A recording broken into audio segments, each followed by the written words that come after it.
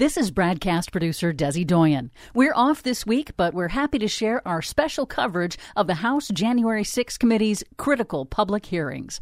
Today's episode, Day 3, originally recorded on June 16th. Did the Vice President ever waver in his position that he could not unilaterally decide which electors to accept? The Vice President never budged from the position that I have described as his first instinct, which was that it just made no sense from everything that he knew and had studied about our Constitution that one person would have that kind of authority. And did the Vice President ever waver in his position that he could not delay certification and send it back to the states? No, he did not. Did Dr. Eastman admit in front of the President that his proposal would violate the Electoral Count Act? Mr. Eastman acknowledged that that was the case. Well, I don't know why I came here tonight. Oh, did he? I got the feeling that something ain't right. Well, that's interesting. I'm so scared in case I fall off my chair.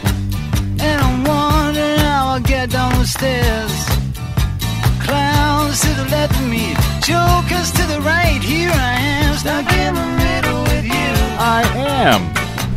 From Pacifica Radio in Los Angeles, this is the BradCast, as heard on KPFK 90.7 FM in L.A., also in California in Red Bluff and Redding on KFOI, Round Mountains KKRN, and Eureka's KGOE. Up in Oregon on the Central Coast on KYAQ, Cottage Grove's KSO, and Eugene's KEPW.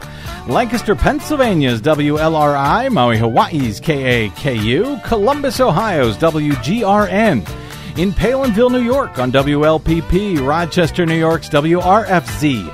Down in New Orleans on WHIV, out in Gallup, New Mexico on KNIZ, Concord, New Hampshire's WNHN, Fayetteville, Arkansas's KPSQ, in Seattle on KODX, Janesville, Wisconsin's WADR, and Minneapolis, St. Paul's AM 950 KTNF. We also stream coast to coast and around the globe every day on the internets, on the Progressive Voices channel, Netroots Radio, Radio for Humans, FYI Nation, NicoleSandler.com, Radio Free Brooklyn, Workforce Rising, No Lies Radio, Verdant Square Radio, Detour Talk, and most of your favorite podcast sites.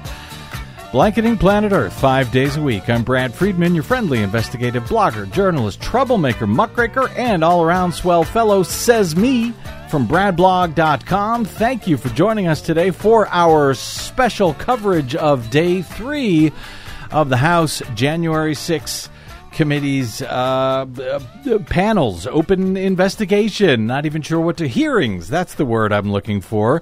Let me start here. Judge J. Michael Luttig is a widely respected, very conservative former federal judge. At the time of his appointment to the Federal Court of Appeals by George H.W. Bush in 1991 at age 37, he was the youngest judge on the federal bench.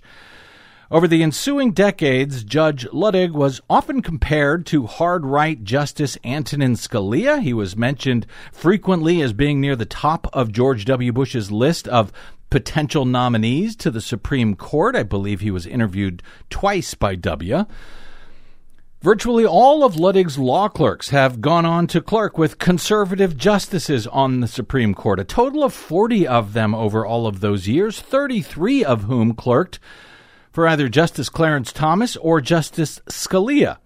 In other words, Judge Luttig is a very conservative judge, and it was to him that Vice President Mike Pence turned for advice before the January 6, 2021 reading of the Electoral College votes in a joint session of Congress, in order to learn if, in fact, Donald Trump's attorneys, particularly a man by the name of John Eastman, were correct in telling him that the vice president had the legal and constitutional authority, essentially, to unilaterally decide the results of the 2020 election by either rejecting lawfully cast electoral votes from the states or pausing the certification at the joint session, pausing the certification of votes for a number of days to allow Republican-controlled state legislatures in several swing states to go back and decide if they really meant to certify Joe Biden's electors or if they might want just maybe to send Donald Trump electors to Congress instead. To his great credit, Luttig told Mike Pence that there was no such statutory or constitutional authority for the vice president. Today, prior to his testimony before the bipartisan U.S. House Select Committee investigating the January 6th insurrection at the U.S. Capitol and Donald Trump's many different attempts to steal the 2020 presidential election, Judge Luttig released a 12-page statement for the record, warning that, quote, a stake was driven through the heart of American democracy on January 6, and our democracy today is on a knife's edge. He charged, quote, the treacherous plan was no less ambitious than to steal America's democracy. And he wrote in no uncertain terms, using the correct words, by the way, to describe what happened. Finally, quote, the former president's accountability under the law for the riot on the U.S. Capitol on January 6 is incidental to his responsibility and accountability for his attempt to steal the 2020 presidential election from the American people and thereby steal America's democracy from America herself. Did you hear that, Desi Doyen? I did. Finally, somebody said it out loud other than you. To steal the 2020 presidential election, because that is exactly what happened, or what he had hoped would happen. Luttig continued, to steal an election in the U.S. is to steal her democracy. We choose in our national elections those who want to represent us, including, most importantly, the President of the United States. It is for this simple reason that to steal an election for the presidency from us is to steal our democracy from us. America's democracy was almost stolen from us on January 6, Judge Luttig wrote. When I post today's show at bradblog.com, I will link to Judge Luttig's full written statement because it was, frankly, remarkable.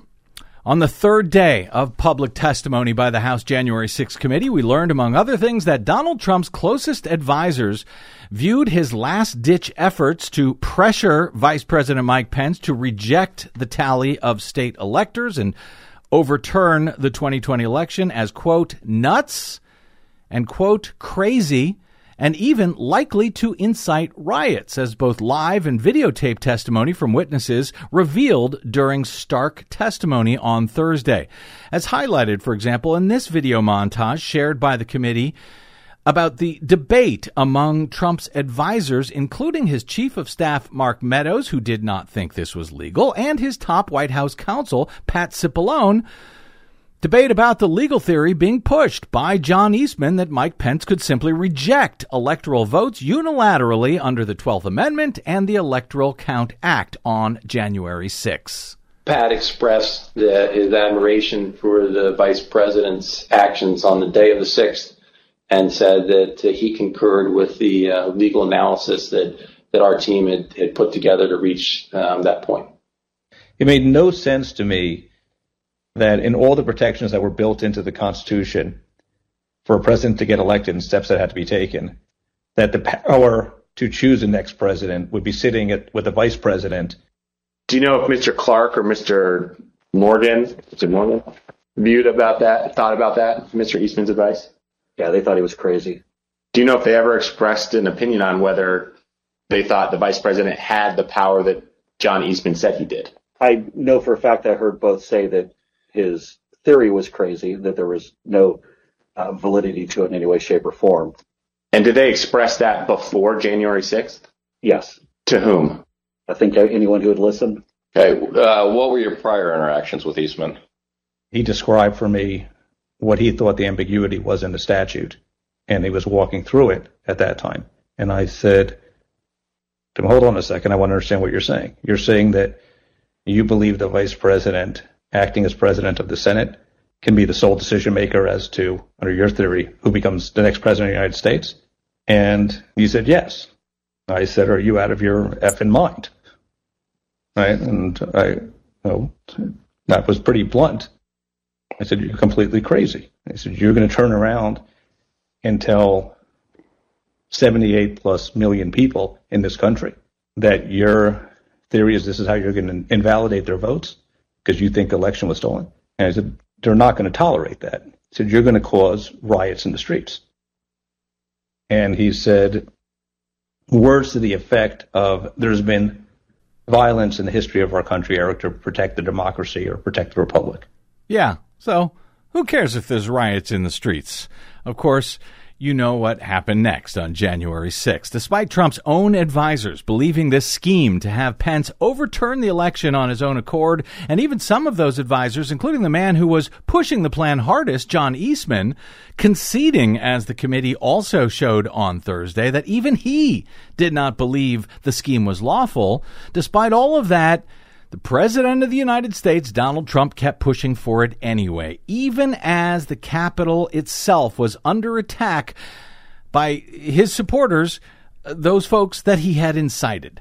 Gripping new evidence on Thursday also detailed how the mob that stormed the Capitol came within 40 feet of where Mike Pence and his team were sheltering, further highlighting the danger that Donald Trump had put him in. And near the end of the third day of proceedings on Thursday, the panel revealed that John Eastman himself, who clearly knew that he had likely violated the law, both invoked the Fifth Amendment 100 times during his videotaped deposition with the committee and even asked Donald Trump for a pardon before he left office. Eastman did not receive that pardon after Vice President Mike Pence, to his credit, refused to budge from his position that he had no legal or constitutional authority to unilaterally overturn the 2020 presidential election in his ceremonial role as president of the Senate on January 6. The committee also shared a whole bunch of video with a whole bunch of angry Donald Trump rioters talking about bringing harm, to put it nicely, to Mike Pence. Pence's own top legal advisor, Greg Jacob, offered extensive testimony to that end as a live witness at Thursday's proceedings, along with the exceedingly slow-talking former judge, J. Michael Luttig. Yeah. Joining us today for special coverage of Thursday's proceedings and the accumulating evidence being laid out so far by the House panel's gripping 3 days so far of public testimony is, as always, as you've heard, our own Desi Doyen. Hello, yes. Desiree. Hello. We're also delighted to be joined today once again by, well, she's sort of our own J6 hearing correspondent at this point, Heather Digby Parton, who is, of course, the award-winning opinion journalist from Salon.com and her own much-beloved Hullabaloo blog, where she is known simply as Digby. Welcome back, Heather Digby Parton. Glad to be here. Thanks for having me. And we are delighted to be joined today by Randall D. Eliason, former assistant U.S. attorney for the District of Columbia, where he served as chief of the Public Corruption and Government Fraud Section. He's now a law professor at George Washington University Law School in D.C. He's a frequent opinion contributor at Washington Post and author of his own Sidebars blog. Randall Eliason, welcome back to the BradCast, sir, and thank you for joining us today. Thank you. Great to be back. Let me start with you, Heather, as the hearings just wrapped up an hour or so before we go to air here, so we're sort of scrambling to make sense of it here.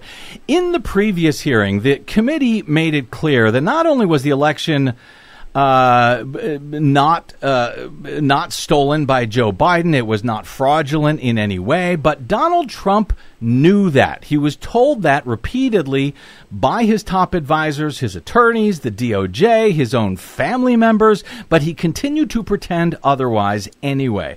Today's hearing, as I heard it, made clear that not only was it unlawful and unconstitutional for Vice President Pence to overturn the election on his own by refusing to accept, legitimate electoral votes on January 6th, but that everyone knew that, including even the guy who was selling that plan the hardest, Attorney John Eastman and his pal Rudy Giuliani. Again, even they did not believe what they were selling. They all knew that it was wrong, but they did it anyway, and so did Donald Trump.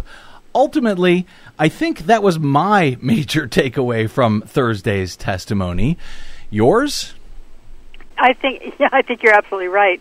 That's what we learned, was really the lawyers themselves didn't believe the legal theory that they were flogging. And in fact, there were moments in there, which was one of the more surprising ones that nobody's really talking about, but I thought it was interesting, that they asked Eastman, I think maybe it was Jacob who asked him, well, so what do you think, can any vice president do this? And he just blatantly said, well, no. Al Gore couldn't have done it. That would have wouldn't have done it, and Kamala Harris couldn't do that in 2024. But we want you to do it. Yeah. I mean, that's just so outlandishly, just blatantly partisan hackery that, it kind of, everything, all the rest of these arguments they were having really seems superfluous when you realize that that's what they were really arguing about.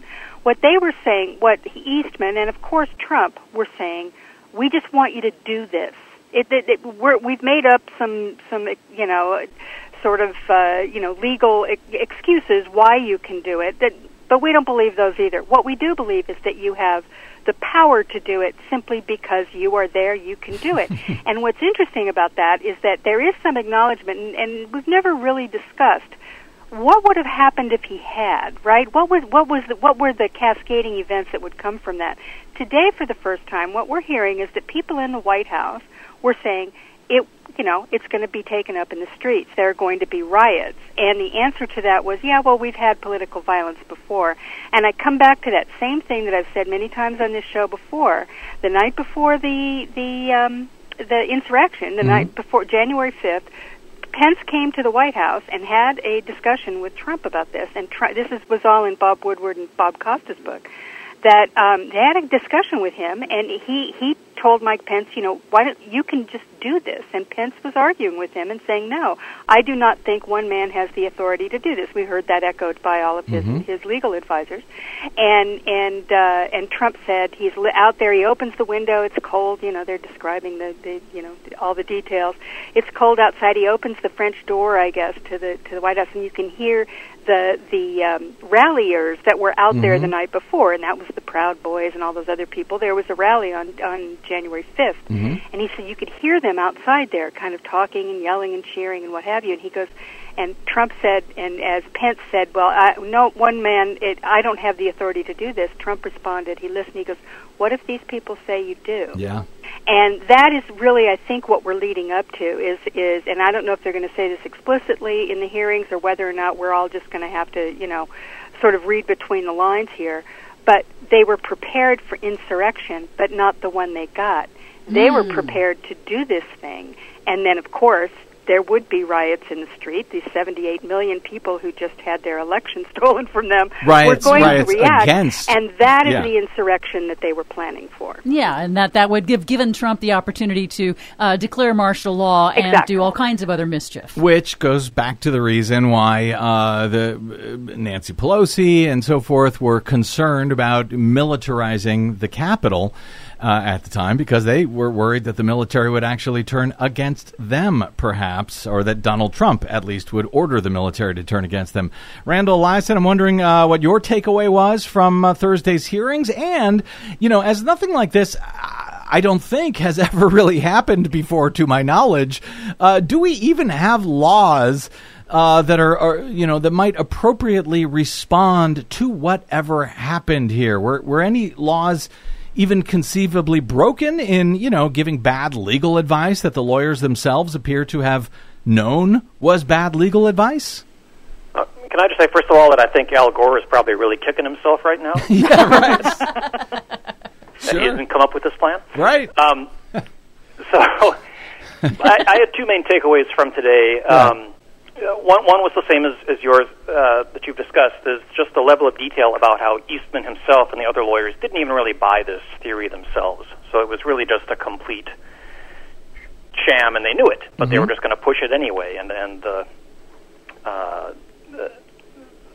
idea that it was just a complete fraud, and even the lawyers knew it. So we kind of knew that, but the level of detail that came out today was just so compelling and painting that picture for us.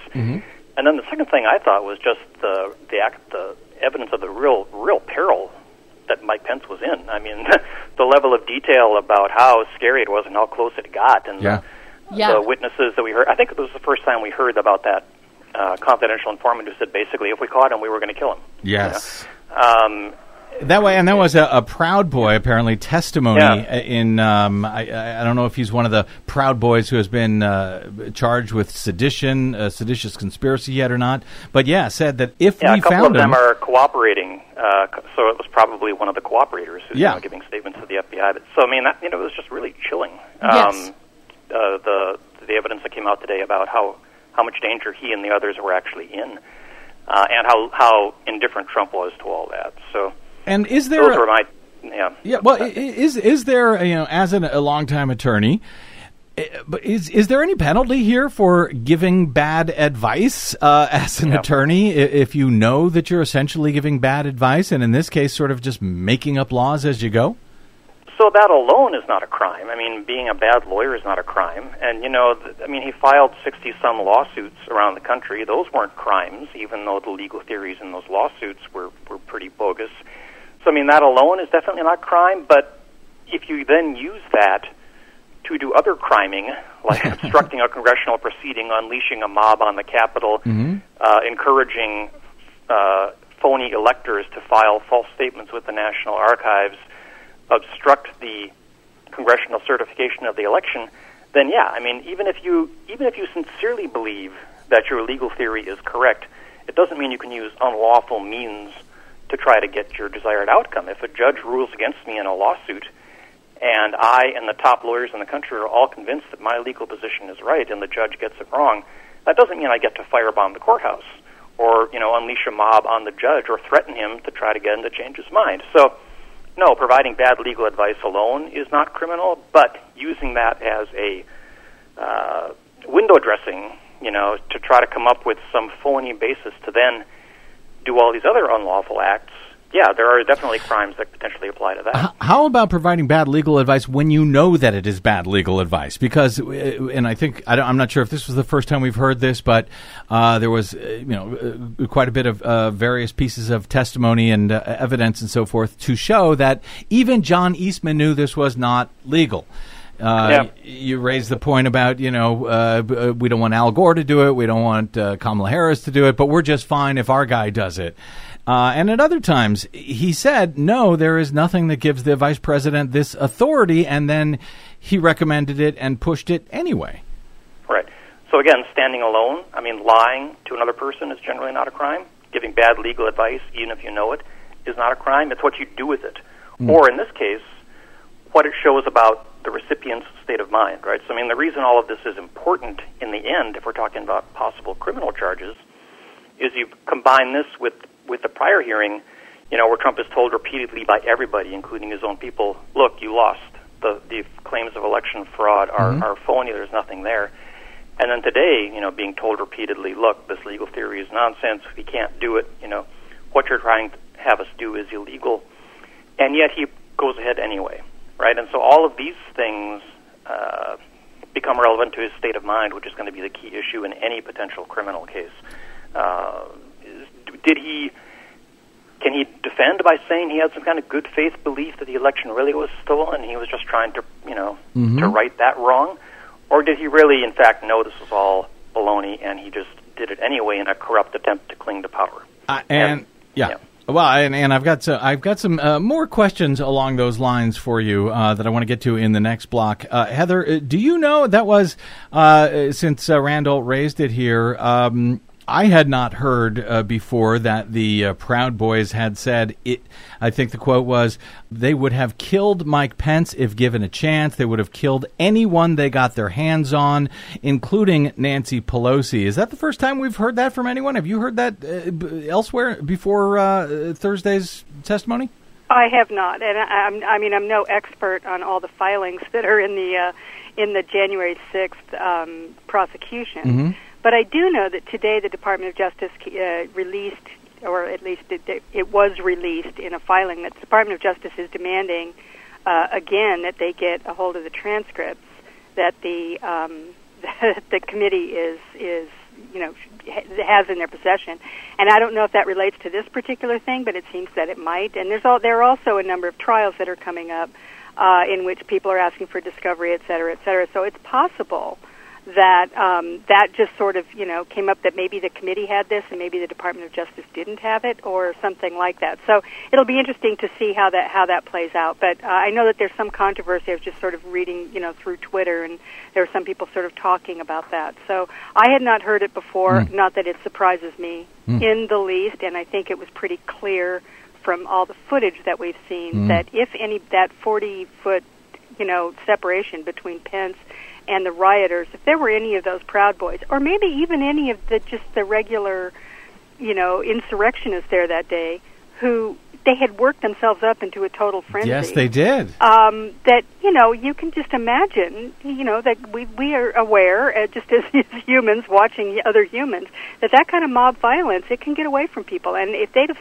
spotted him there, or Pelosi, or frankly, any of them, I think, even Republicans, I don't think anybody was safe. Anybody was safe there, because they were really, really worked up, and it doesn't surprise me at all. It'd be very interesting to see whether or not there was any kind of conscious plan within this Proud Boys, Oath Keepers planning that we've now been informed was going on, and that perhaps there was even some coordination. Whether or not actually seeking out Mike Pence to kill him was part of that. I mean, that's so horrifying. I can't even believe what I'm saying, but, wouldn't be surprised. Let's put it that way. Well, yeah, because their point was to actually stop the certification by any means necessary. They would say that, it'll give 10 days. Eastman would say 10 days for the states to investigate. I don't think they actually meant to do that. I think they wanted to just stop it so Trump could declare martial law and prevent anything from moving forward after that. That's my opinion, though. And I know that folks tend to suddenly like someone who may agree with them. There's a lot of Democrats out there who think Liz Cheney is the most wonderful thing ever. I will give her great credit for what she is doing. Doesn't mean I forget about everything that I disagree with her on strongly. And, in fact, there's next to nothing I like or agree with or even admire about Mike Pence. But I think it must be said, what he did on January 6th, and this it seems like the more we learn about it, the more this becomes clearer and clearer. Under all of the pressure that he was under, I think it's fair to say, and not an overstatement given the conditions, a very real profile in courage. I got to get to a break here, but do you agree? I'll get both Heather and Randall and Desi's thoughts. Heather? I do. You do? Go ahead, Randall. Yeah, I agree. I was thinking earlier, this whole hearing was a great campaign commercial for Pence 2024 in the general election. Maybe not so much in the Republican primaries. Right. Oh, God. And of course, he'll be going up against Liz Cheney at that point. Heather, are you willing to say that was a profile? I will step on this just a little bit, because to me, I understand why he would have wanted to get legal backup and confer with people like Ludwig and Dan Quayle, but whatever, and people to get their opinions on this. But the truth is, in my view, any decent, intelligent person, all they needed to do was to say, no, I'm not doing this. We lost. I'm not doing it. And that he went through the song and dance that he went through, and that, they were going back and forth, and gee, should I, shouldn't I, is this okay? Can I do it? Is ridiculous. Because what it indicates is that he was willing to at least, entertain it? He was willing to at least entertain the idea that the election had been stolen, which was ridiculous. And I would like somebody someday to ask him directly if he thought the election was legitimate, because I think that's really the question for Mike Pence at this point. Excellent question. All right, we got to take a quick break here. We'll come back with our special coverage of Day 3 of the House January 6th committee hearings with our guest Randall Eliason, former federal prosecutor, and Salon's Heather Digby Parton. I want to talk about some of the legal matters, specific legal matters, and if we are getting closer to, an actual case against the actual former disgraced president of the United States. You're listening to the BradCast. I'm Brad Friedman. Don't touch that dial.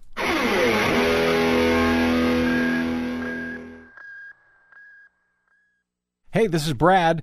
Please consider supporting whichever progressive media outlet is supporting you and the things that you care about. Most, just like us, do not receive corporate or political support. We all need your support to counter the powerful corporate media echo chamber. Right now, as much as ever. If you choose to support us, you can do it really easily, safely, and quickly via bradblog.com/donate.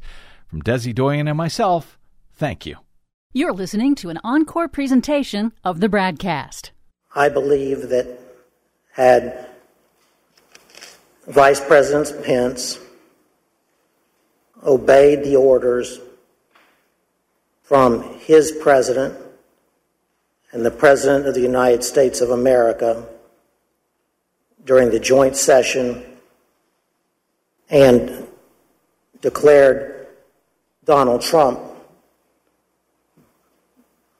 the next President of the United States.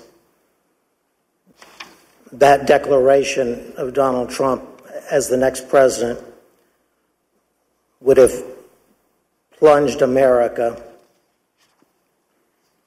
into what I believe would have been tantamount to a revolution within a constitutional crisis in America, which in my view would have been the first constitutional crisis since the founding of the Republic.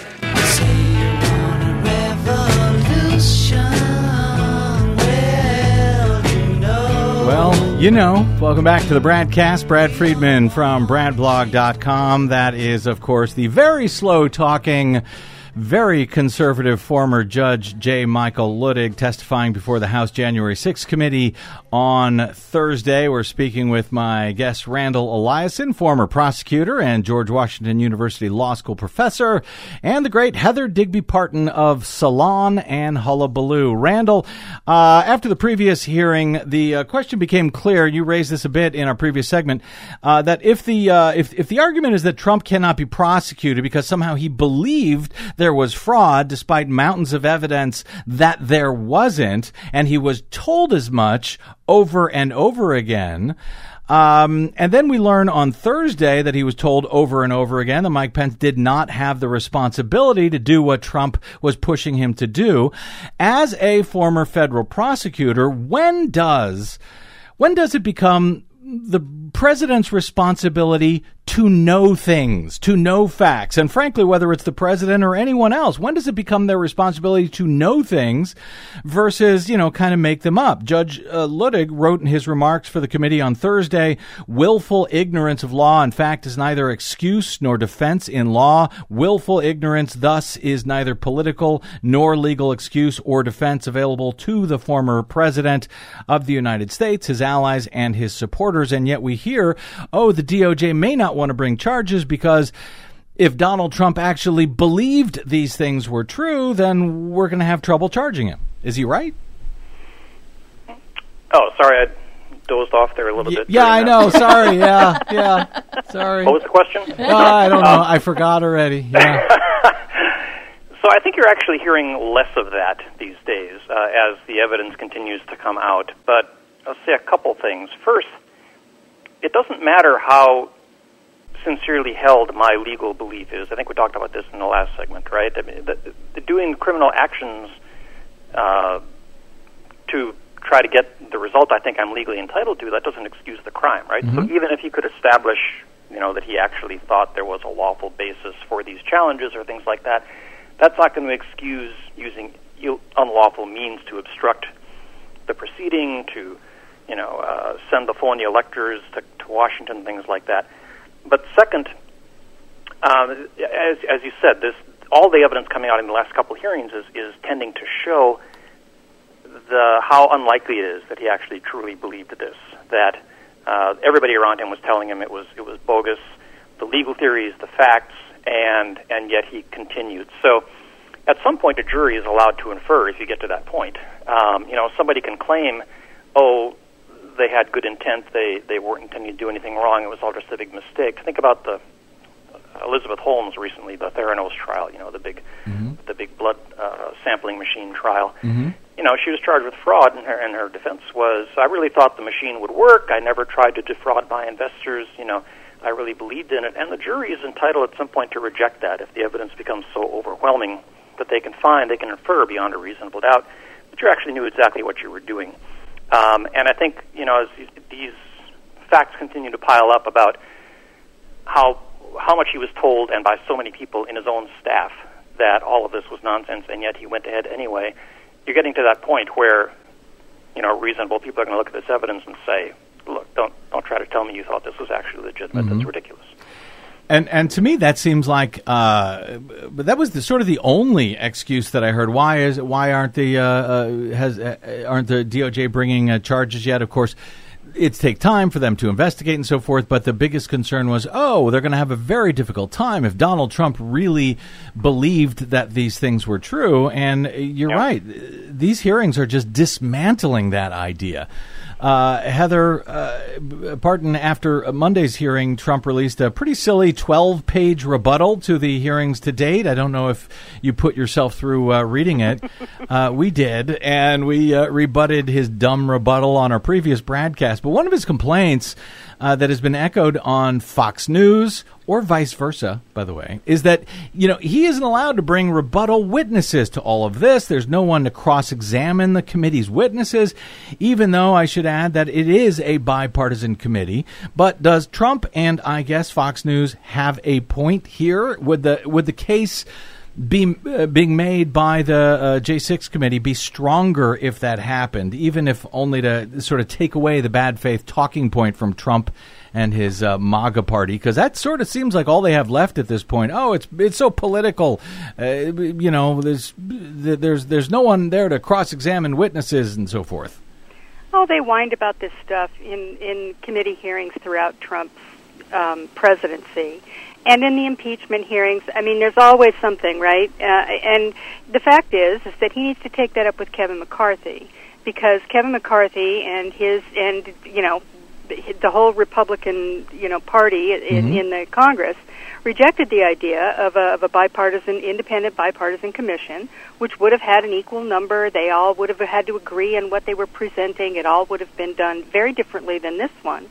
And they rejected that idea. And that's because Kevin McCarthy wanted to put a bunch of people who were involved in January 6th on the actual committee. And, and then he ended up taking his ball and going home.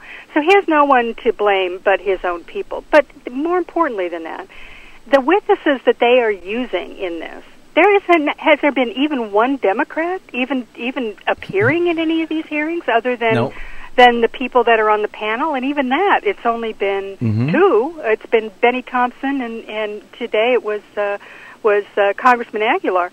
It's all Republicans. These are all people, and I guess Trump's out there screaming they're all a bunch of rhinos. Yeah. But at some point, people in the country have got to go, wait a minute, this is his own staff. These are Republican officials. These are people who, I guess there was the policewoman who, the Capitol policewoman who testified in the first hearing. Other than that, though, that this has been Republicans making the case. Now, you can call that political if you want, but it's a kind of a strange definition of, partisanship in my view. Well, so I don't think they have a leg to stand on that. I will add, it might be a strange definition of partisanship, but that is what they do. Anyone who would testify against Donald Trump is not a real Republican. They're all rhinos. Right. And even at the end of Thursday's hearings, I don't know if I don't know what channel you were watching on. I was watching on Fox News today. And at the end of the hearing, Judge Luttig said something like, Donald Trump presents a clear and present danger to the United States, but he added that the danger is not so much what he did in 2020. The danger is what he and his supporters are now planning to do in 2024.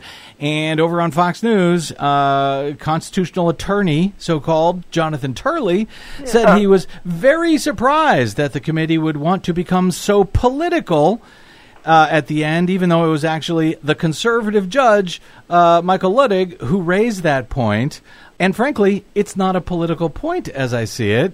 That's about the Constitution and democracy. No, I mean, are the American people dumb enough to see all of this as merely a political exercise? Or am I wrong? And that's what it actually is.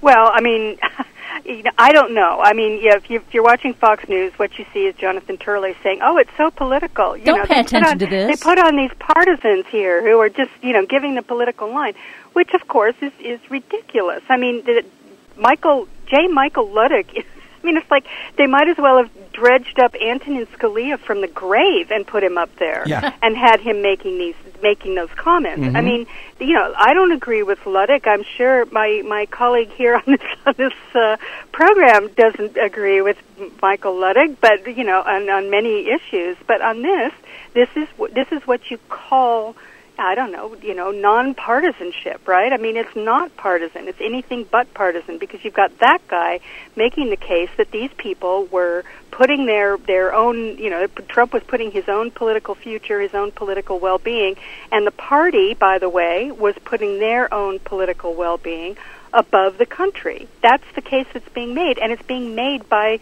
Republicans and arch conservatives who are making that case. So, I mean, sure, they're going to say that on Fox, but what are we going to do? What can you do about that? That's just what they do, and you just got to carry on and hope that a few people out here in the country are somehow listening or getting some inkling of what's going on and kind of go, well, that's weird. That's a Republican guy, isn't he? And hopefully we'll maybe think a little bit. I don't know. History will certainly show it to be that. Yeah. Randall, let me focus on your experience, your expertise as a prosecutor and a law professor in white-collar crime and government fraud. The committee has raised the matter on Monday that Trump, while being told repeatedly that he had lost the election fair and square, he was raising money via email from his supporters, sometimes dozens of times a day, with these really scammy emails using the false premise that the election was stolen. He raised $250 million for an official election defense fund, which does not seem to have existed. Does that fall into the category of chargeable fraud? And if so, is that a civil or a criminal charge? Wire fraud. Prosecutor's favorite. That was really interesting testimony that came out from that hearing, and I was right away thinking this is almost a whole separate avenue of possible inquiry and possible, definitely criminal. That's kind of a textbook allegation of wire fraud. You tell people you're doing one thing with the money, you lie, send out a bunch of lies about the reason you need the money and what you're going to do with the money, and then you divert the money to something else after they send it to you. And you use email or online contributions to do it. That is a federal crime called wire fraud, if proven. And as soon as that information came out, I started thinking about, again, that as a possible kind of whole additional avenue that somebody needs to be looking at. Now they're going to say, there was all this fine print in the emails about how the money could really be used, and this is just typical for campaign finance. So you've got to investigate it. But absolutely, and separate and apart from the insurrection and what happened on January 6th, that's just straight up fleecing your donors, right? Is that a federal case or a a federal wire fraud? Yep. Okay. 18 U.S.C. 1343, and that's part of a pattern. Think about the Steve Bannon, case that he got pardoned for, but the build the wall. They're going to raise all this money to build the wall, and they're spending the money elsewhere, and just again, taking advantage of their gullible contributors and flat out stealing money from them. And that's the allegation. And if that's proven, that's definitely a federal fraud. Now, it seems to me, Randall Eliason, that the January 6th committee is laying this out much like a legal case. I'm wondering if you agree, since you're an actual prosecutor as opposed to just playing one on the radio. And as a former DOJ prosecutor, have they if they are laying it out that way, have they presented enough that the DOJ would have the basis that they would need at the very least to begin the process of bringing charges against Donald Trump based on what you have seen to date? And if so, what would those charges be for? Well, I don't think there's any question that we've seen enough to begin an investigation. I mean, there's certainly a basis for a grand jury investigation, and I think that's happening. I think Merrick Garland has said consistently that they're investigating all of this and everything that happened, and they're going to take it up as high as it goes. And I take him at his word. I know people are frustrated with the pace, but it is the largest and most complex criminal investigation in U.S. history, and even smaller white-collar cases take time, just kind of by the nature of the animals. So there's definitely enough to be investigating, and a lot of the evidence that's coming out, although the committee is not focused on proving crimes, obviously that's not their charge, it sure is relevant to to possible criminal charges, and again, especially that issue of Trump's state of mind.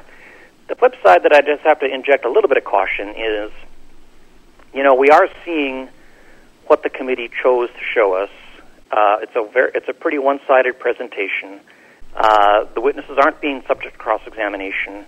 There's no opposing counsel in there, and so a lot of times things that look super compelling when they're presented in this kind of format become a little less compelling, or you start to see a few holes in them when you actually are able to challenge them.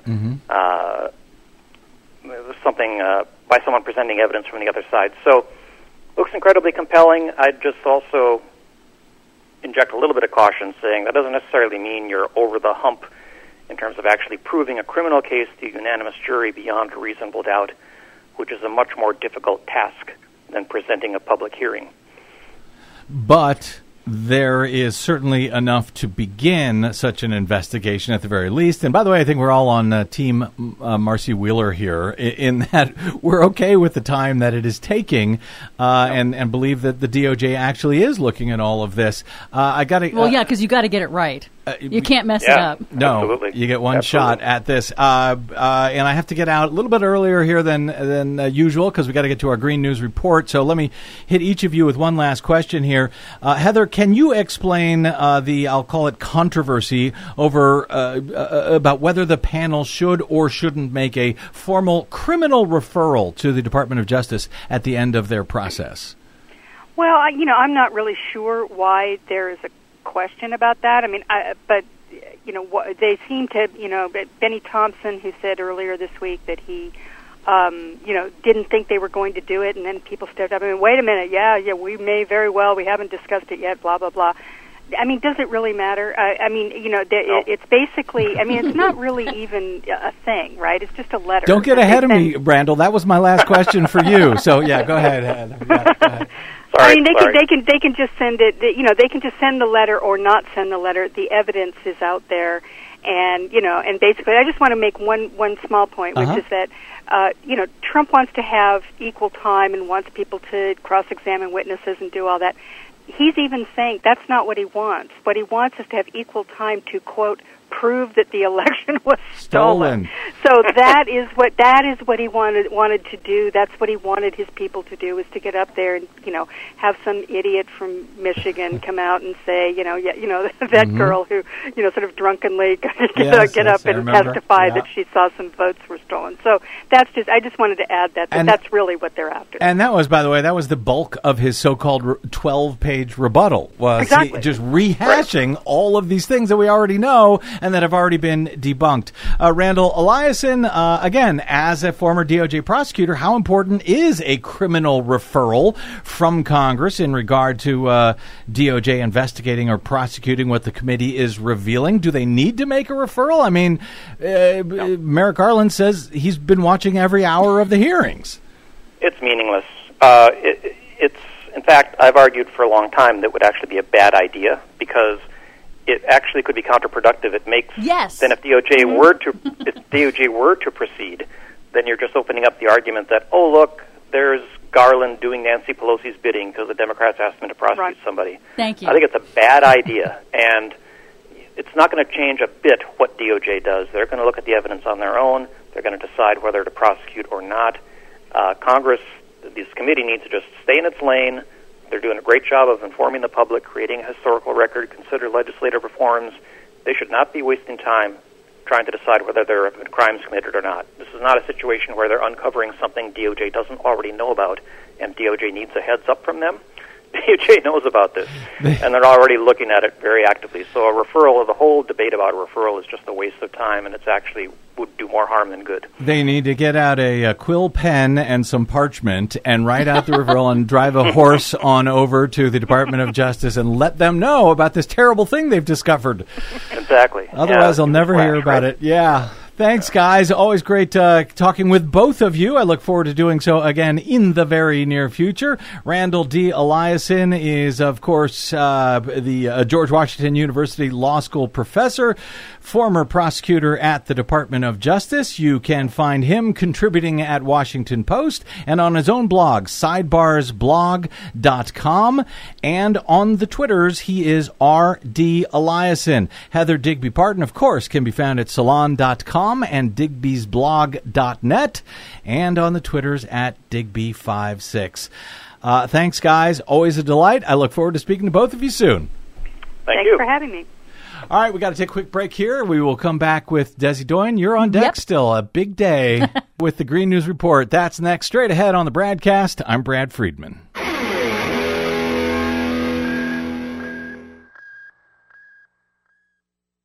The BradCast and the Green News Report are 100% independent, 100% listener-supported. But we can't do it alone. We need you. Please help us bring real facts to listeners at independent stations around the nation. Please drop by bradblog.com/donate. That's bradblog.com/donate. And thanks. Hey, this is Brad. You're listening to an Encore presentation of the BradCast.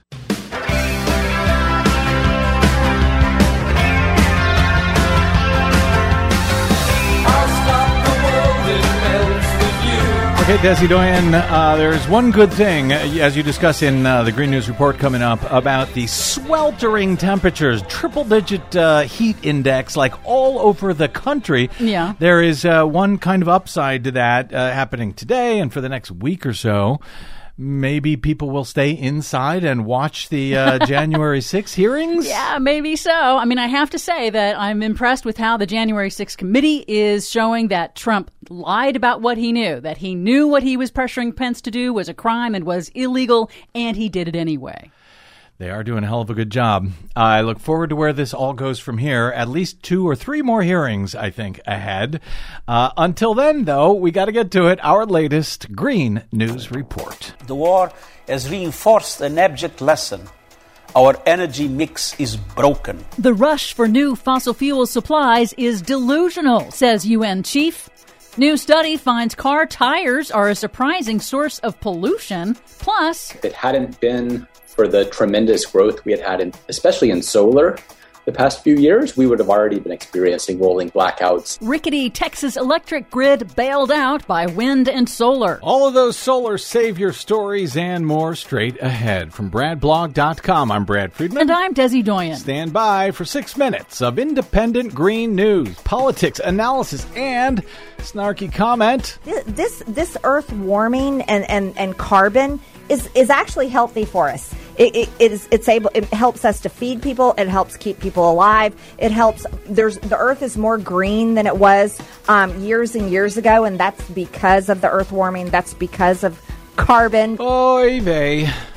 Yep, it's another Marjorie Taylor Green News Report.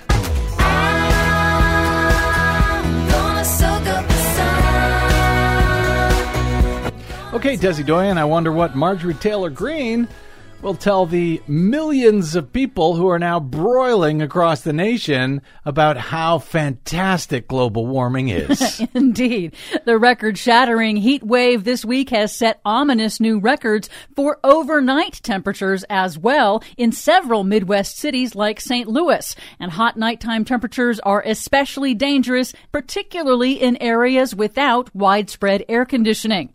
The extreme heat has also fueled new wildfires and new evacuations in Arizona and California. But there is some good news for Texans. Despite Republican attacks on renewable energy, wind and solar resources are bailing out the state's infamously deregulated electric grid, delivering 40% of total electricity needs amid record demand, keeping the power on and costs down, in part because the sun and wind are free. Wow, solar and wind, 40% of Texas energy production? Right now, yes. Wow, that is impressive. You're welcome, Texas. Meanwhile, Russia's war on Ukraine has pushed world governments to increase production of natural gas and build new infrastructure to export it to Europe. But a new study warns that while that could help slow natural gas prices in the near term, in the long term, new fossil fuel infrastructure is likely to slow down the transition away from fossil fuels and also runs the risk of locking in new emissions for decades to come, causing the world to overshoot the 1.5 degrees Celsius temperature target in the Paris Climate Agreement. And while it may keep prices down now, it's going to cost a hell of a lot more in the future. Don't tell Marjorie Taylor Greene. United Nations Secretary General Antonio Guterres this week called the rush to exploit fossil fuels delusional. Had we invested massively in renewable energy in the past, we should not be so dramatically at the mercy of the instability of fossil fuel markets now. Our world faces climate chaos. New funding for fossil fuel exploration and production infrastructure is delusional.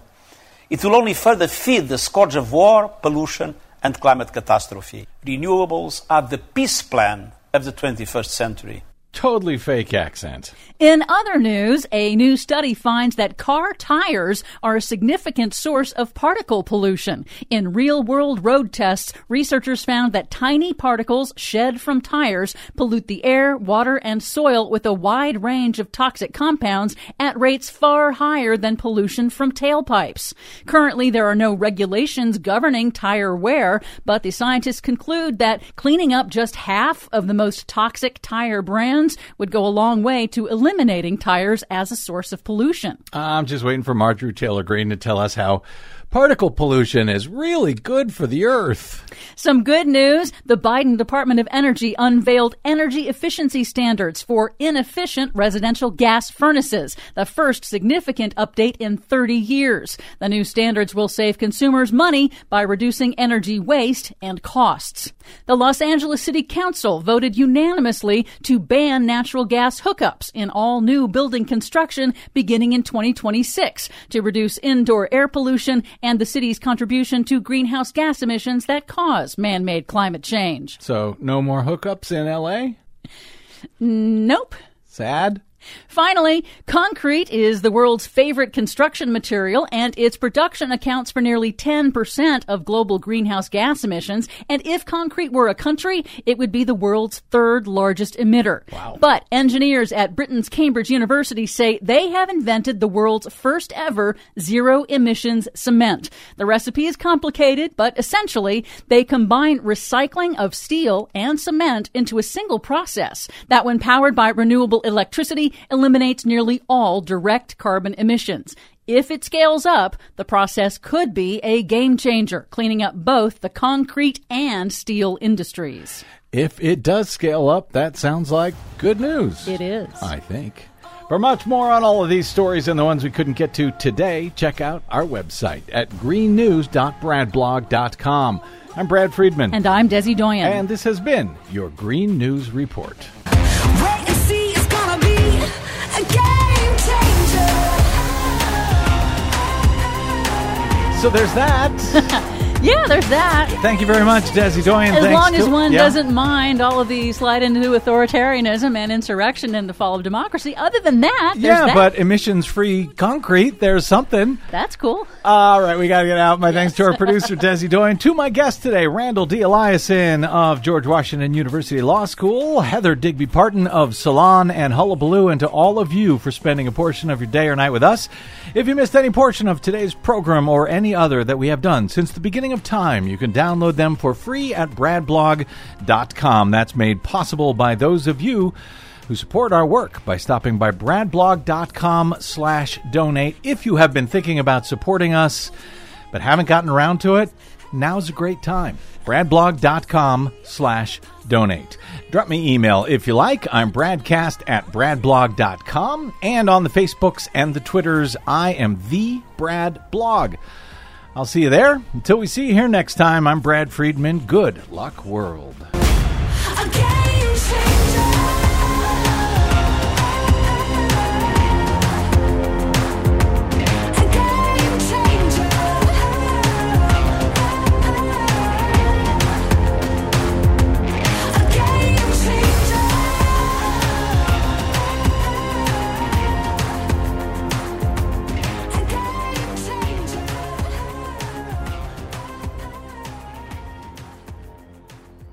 Hi, Truth Seekers. It's Mike Malloy. I want you to join me weeknights at 9 p.m. in the East, 6 p.m. in the West on the Progressive Voices Network for 3 hours of fearless fun and frivolity that's not afraid to tackle the neoconservative noise machine. We offer insight and analysis on topics that matter most to you, the American citizen, not the corporations. In fact, we have no corporate sponsors, and that means we can deliver the unvarnished, uncensored truth on the news of the day. With election season fast approaching, you will soon be bombarded with confusing, mostly conservative propaganda designed to lull you into a coma, so you will rubber stamp the candidate the corporate media decides you want. You deserve better. My program will make you think, but I will never tell you what to think. Listen for yourself. The Mike Malloy Show. Weeknights on the Progressive Voices Network. Always progressive, always on. Keep it lit and tell your friends.